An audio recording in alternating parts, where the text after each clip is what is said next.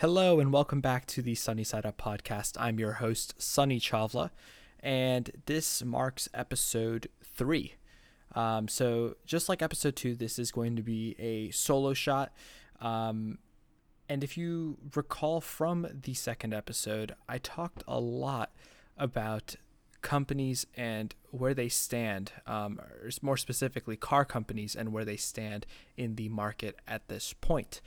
We specifically covered a lot of these car companies that are making the switch over to electric cars, or they're changing different design aspects on their cars because there really isn't a whole share of a car company if the cars don't have resembling aesthetical figures. So one of those companies happens to be one that has had a lot of questionable announcements over the course of a month or so. And that company is no other than BMW. So I talked last episode about the 2 Series, which I announced would be out today, but they decided to release it a couple days earlier because of some leaked pictures that were surfaced of the 2 Series. And basically the good news is it doesn't have those really ugly beaver teeth grills or whatever you want to call them. They stuck to more of a quote unquote traditional design with this. Now, that's really where. Oh, and also the other good news about that is performance gains. It has, I want to say, close to about 15 more horsepower than the previous, and that is the M240i compared to the previous M240i. The 230i, it's a 4-cylinder. I'm not exactly sure what the specs are on that, but I mean, if you're buying a 230i, chances are you really don't care much about the performance. But moving on, so this 2 Series, it is very questionable, the design. It stuck to the regular kidney grills, however, they don't look as rounded and as traditional as they normally look in, let's say, the F87. Instead, they're a lot more robust, concave. The same thing with the lights too. We're used to BMW lights having the round halos, but now it seems like BMW is switching over to like these half bracket or just any kind of LED xenon light that attracts towards the body lines of the car. So to kind of put it in short, they've differed completely from the design language on other cars. And even in the rear, I don't know what the fuck's going on with those taillights. They mentioned that it's like a 3-dimensional look and it's super cool and everything, but a lot, especially with like the trunk, which instead of it being convex now, it's like more concave.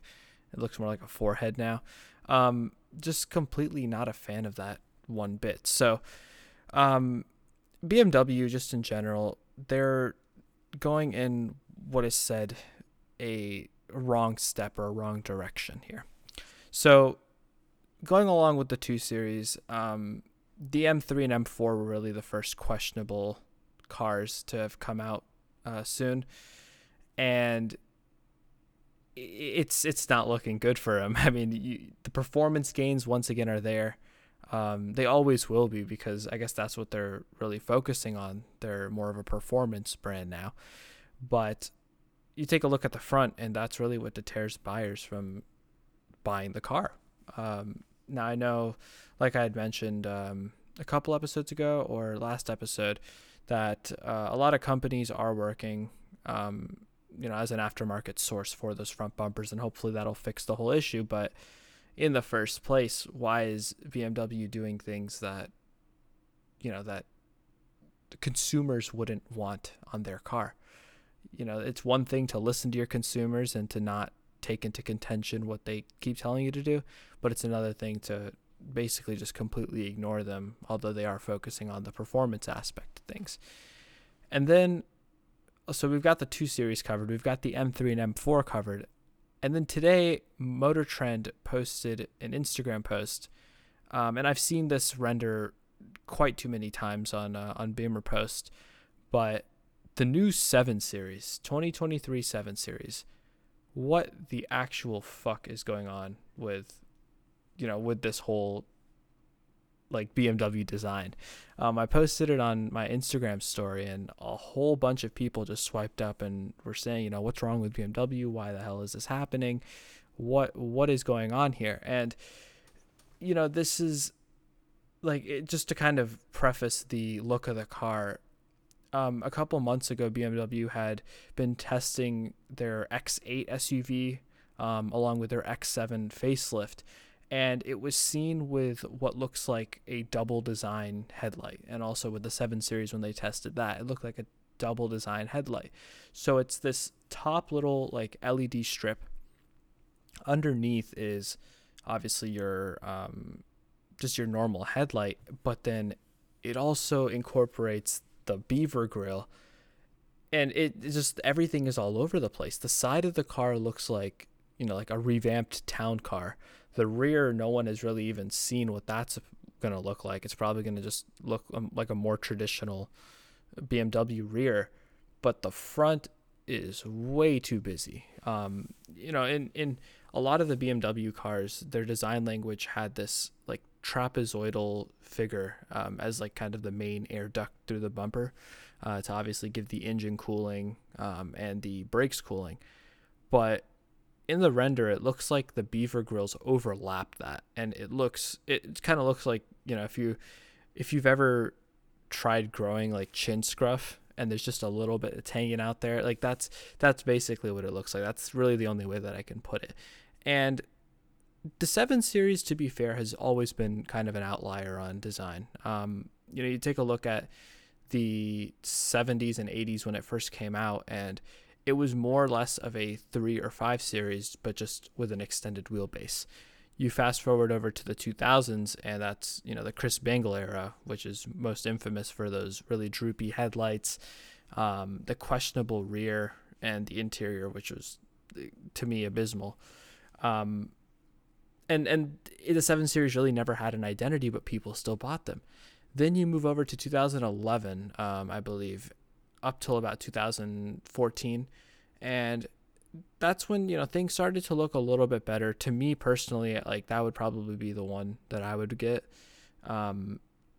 It's the interior is really nice, very luxurious, typical BMW interior. However, the exterior wasn't as bad as the Bangle era, or that's really the only one that you can compare it to at this point.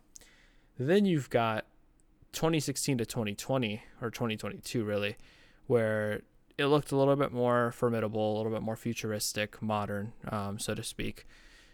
And the front in the facelift version started to have those big grills, and that's where all the memes just completely blew out of proportion. And now they're taking it even worse. And although you can say the 7 Series is an outlier, I wouldn't even go that far. It's, to me, as a BMW fanatic, I've never owned a Beamer.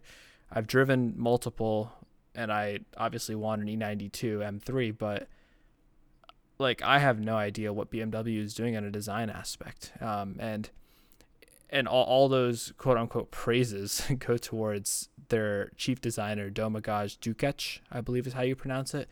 He's the head designer, and he's the one who's responsible of that beaver grill design in the first place. Of course, a lot of people say that they're paying homage to the 3.0 CSL, which is that concept car that they had made even before that, the E30 era, and prior to that, where they had those more vertical grills than they were horizontal. But at this point, they're just combining, spaceships with this grill, and to me, it doesn't seem that it fits at all. So, all praises to him. But he took over Albert Biermann's job. He was, in my opinion, phenomenal with design. He was able to keep all cars at a certain, medium, where it's not too, over the top, but it's also not too hideous at all. And, he's responsible for that 2010s era, really, of BMW M cars. And of course, when you're designing BMW M cars, you also have to give a little bit of input on the regular cars. And even still, the 2 Series from that era and the 2 Series or the 4 Series from that era as well were a lot more likable. He is having a field day at Hyundai, though. He helped design the first project that they had been working on, the Veloster N. And as some of you might know, my good buddy Chris, who was on episode 1 of the podcast, he owns a Veloster N, and I think that's one of the nicest looking hatchbacks that have come out. So he's already done a great job there. Then he helped design the Hyundai G70 and G80.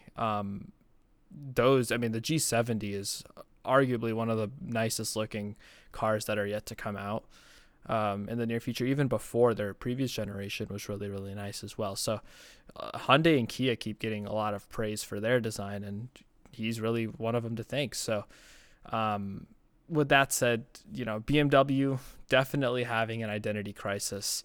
But as we segue on to the next topic here, Hyundai, they are doing a thing of their own. The one thing that I did want to talk about is recently the Hyundai N division, they announced that they are going to be releasing the Elantra N real soon.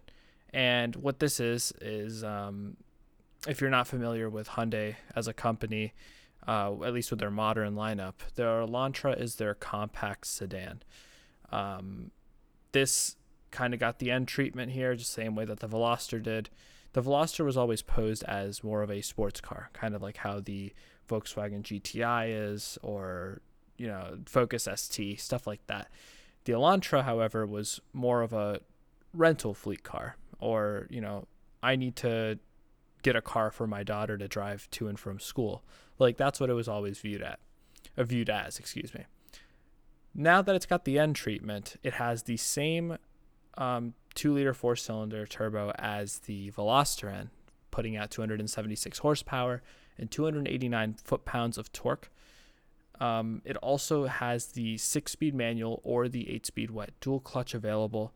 And to me, this car might actually sell really well, because I know a lot of people steer away from the Veloster N because it's a 3-door, which is weird. You don't ever see cars that have 3 doors, and they're just missing one on the other side, unless it's like a salvage car. But that was a deal breaker for a lot of people that I've heard were interested in the Veloster N. So this might be able to revive those consumers back for them, in the sense that it's a 4-door, it's a sedan, it's practical, and it also is, in N terms, pretty quick. So Elantra N, I think, is going to be a big hit, and just N as a brand, or as a division of a big brand. The Veloster N, once again, a great hit. I personally would get one. To me, it just seems that they did such a perfect job with the sound, the exterior, even the interior isn't all that bad too for the price point that it's at. They recently released the Kona N, which is their SUV, and to me, back in, was it 2017 or 18, whenever the Hyundai Kona came out, I thought it was one of the ugliest cars ever. I thought it was one of those cars that were kind of like helping the Nissan Juke get praise for the design.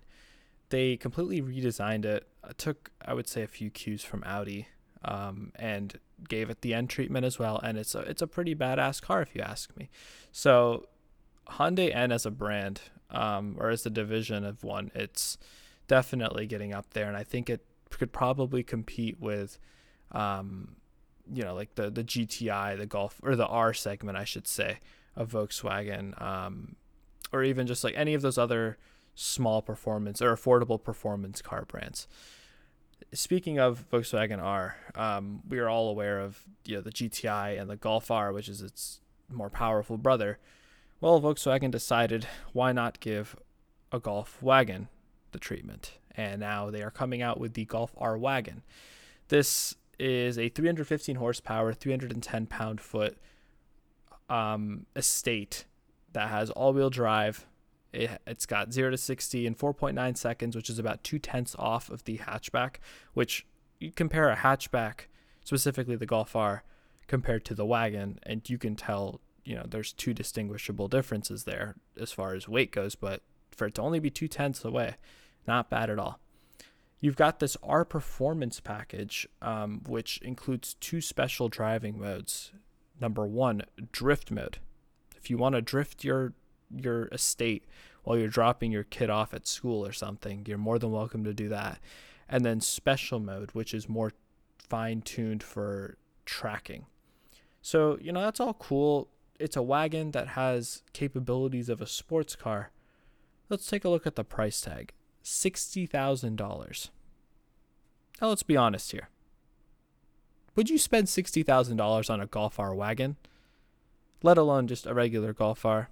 Personally, I wouldn't, because there are a whole bunch of other options of cars for about $60K. If you want to take a look at sports cars, for example, you have the 6-cylinder Supra, the new Supra that came out. It's taking everyone by storm. The C8 Corvette, which, is a beast of its own. And lastly, I think one that anyone can agree on that they would take over a Golf R wagon, a Mustang GT350. Track-oriented, probably has some sort of drift mode or burnout mode like the GT does. It's an all-in-all great sports car. Now, you might pose the argument that, hey, Sonny, these are all sports cars. They're not really all practical, or they don't have the all-wheel drive capability. They're all rear-wheel drive. Well, you're in luck, because I actually did a little bit more research here. All-wheel drive sports cars for $60K. You've got the 911 Carrera 4S. Obviously, you'd have to buy a used example, because the new ones you can almost afford 1.5 Golf R wagons for that. The Kia Stinger and Genesis G70. We just talked about Kia and Hyundai and how they're coming up as a brand. A lot of the materials that they use, their design in general, and performance too, which really make up that of a performance car, is pretty much perfect. You're looking at around 40 to 60K for an all-wheel drive model. You can even get it in rear-wheel drive if you want. So that's, to me, a better buy. And also, if you want to, kind of go on with electric cars, you have the Model 3 Performance by Tesla. All-wheel drive, dual motor, performance. You got ludicrous mode. What more can you ask for there? And it's pretty practical if you ask me, because it's got a trunk and a frunk. However, if you need the space, you say, I need a wagon. It has to be a wagon. There's really one correct answer, but two possible answers here. The one possible answer is an E43. If you want the performance that is somewhat comparable to the Golf R, $50K, and you get an E43. Now, this is once again used, but with low miles. I would personally, in this price range, especially for a wagon, go for an E63. About 2014 to 2016, or maybe even 2017, you're looking at 55 grand plus. And remember, 60 grand for the Golf R wagon is the starting price. Not to mention adding in the R Performance package, adding in any other, small little tweaks and bits and bells and whistles that Volkswagen might happen to offer. I would still get an E63. You get the luxury, you get the reliability, the peace of mind that it's a Mercedes and that to an AMG, and you get the performance big time. It also has drift mode too, if you get the S.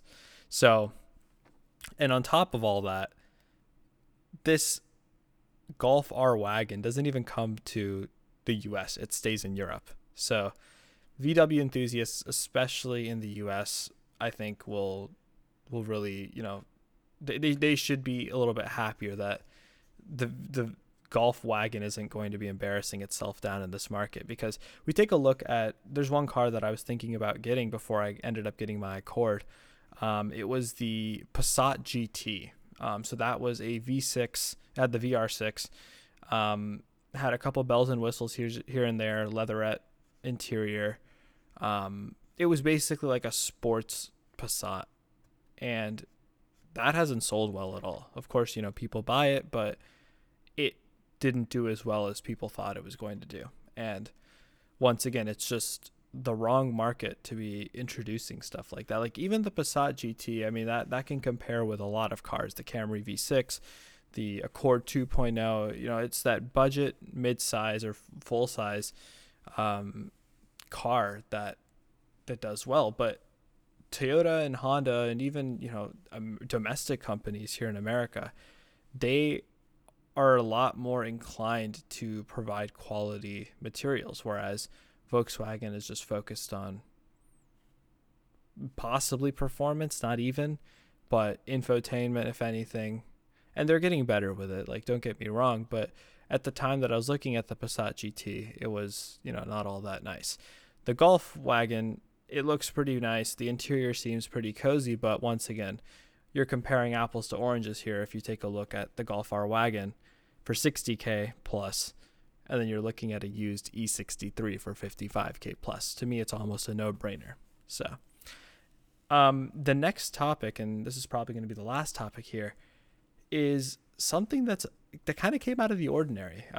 There's a couple memes that I've seen all over Instagram where they talk about how Ford moved up with the Mustang and they made it an electric SUV. Chevy's discontinuing the Camaro, and then here comes Dodge saying, let's put a Hellcat engine in this and this and that. And, you've seen Dodge with the Hellcat engine in the Jeep inside the Grand Cherokee. Even, going as far as putting it in the Durango, along with, obviously, their Challenger and Charger. And a lot of people have taken it upon themselves to stuff them in 300s and Miatas even. So, props to them for that. So Dodge has this persona of producing super beefy engines with loud sounds and growls, and it's just a complete raw muscle car. However, their plan is to release an electric Dodge muscle car. This is going to be in about 2024. It is called the Dodge eMuscle. And basically what they're going to do with it is they're going to take Stellantis's one of Stellantis's dedicated vehicle platforms for electric vehicles, preferably the bigger one that has 500 miles of range. Now, first of all, that doesn't add up because muscle cars and miles of range don't really go hand in hand with each other, if we're being honest. When's the last time that you were averaging 16 to 19 miles per gallon in your V8, sports car? Probably not ever. But this one is supposed to have 500 miles of range. And we've seen it with Tesla, how they have insane numbers. Electric vehicles in general have insane numbers where they're pulling northwards of 600 to 1,000 horsepower and insane amounts of torque. So this is something that could really go well for them if a lot of the purists decide to go to electric vehicles, or they would never decide, but if they're forced to. Now, in the little teaser picture, it showed kind of like a grill that was very relevant and similar to that of the Challenger grill or even the Charger grill, where it's just like a rounded rectangle up front of the bumper, and it was kind of lit up. And inside that, or on that picture, you could see the old retro Fratzog logo that was used on the 1960s and 70s Dodge cars as well. So definitely, taking a lot of the consumer demand into consideration, it seems like they're going to be coming out with a very retro looked car here. And to me, I think it's going to be a great hit as long as people can get over the fact that it's electric. I'm one of those people that don't really care much about electric cars at the moment. Like, I was almost disgusted when I saw that Mercedes was going to be changing out their V8, bi-turbo C63 out for a 4-cylinder hybrid. And yeah, it makes more power, but where's the sound? So, to be able to overcome that hurdle of gas-powered cars and to move forward with electric cars like a lot of the companies are doing, props to Dodge especially for doing something like this. And speaking of, retro-esque electric cars, a company called E-Legend out of Germany, they made renderings of their first car that they want to build called the EL1. Now, what's special about this car is it resembles, and obviously in promising fashion, it resembles Audi's Quattro rally car. Now, that is one of the most iconic hatches. It really like set Audi up into the world of rallying and the world of, sports cars in general. And now this company, E-Legend, is taking that kind of body almost and retrofitting a lot of electric like machinery into it, really. So the company basically claimed that their car is going to be creating about 805 horsepower. It's going to be going from 0 to 62 in about 2.8 seconds, and has a 249 mile range from a 90 kilowatt per hour battery and electric motor setup. Now, they said that they're going to be building 30 units by hand, so it's a very, very limited, product. But they are planning on creating a full prototype along with those additional models for about starting early 2022, I should say. So this Audi-esque EV, I mean, obviously we all know that Volkswagen, Audi, they're pushing towards these electric cars. But for another company to take their spin on it, that's something that you don't really see every day. Of course, with a lot of these American companies that were kind of just started up, they would take old Chargers and Challengers and they would retrofit them with a lot more of the like modern engines, modern infotainment, modern lights, etc. And this time they're taking a rally car and turning it into an electric vehicle. So to me, it seems really, really cool that they're doing this. But I want to definitely hear some of your guys' opinions on this, not just, this specific German EV, but along with Dodge's electric vehicles, along with obviously all the other topics as well. So you tell me what you guys think about these specific controversial topics, especially because there was a lot in this podcast that I had tried to cover. Just kind of some final thoughts here. BMW, yes, they're having an identity crisis. The Elantra N by Hyundai and just N in general, they're going to be taking over a lot of that affordable car segment for performance. And the Golf R, the Volkswagen company, they're really trying to push out a wagon now that's not even available in the US, so it shouldn't even faze all you American listeners here. But why are they doing it? Once again, a very controversial decision by another automotive company trying to find their niche. And lastly, you've got the two electric car startups from one company that's very, very reputable, in other words, because of just how long they've been out here in the automotive market, and then another one who are planning to really just make 30 copies of the car by hand and see how it pans out. So once again, would love to hear your guys' thoughts. You can let me know those thoughts by DMing me on Instagram at Sunish Chavla. But apart from that, that is the end of this episode. So thank you so much for listening. And if you haven't already, check out my earlier podcasts, because a lot of these episodes and topics go hand in hand with each other. So if you want to get the full context on everything, and you don't really want to do your own research while you're listening, definitely take a listen to those old podcasts as well. So once again, thank you so much, and I'll see you guys in the next one. Take care.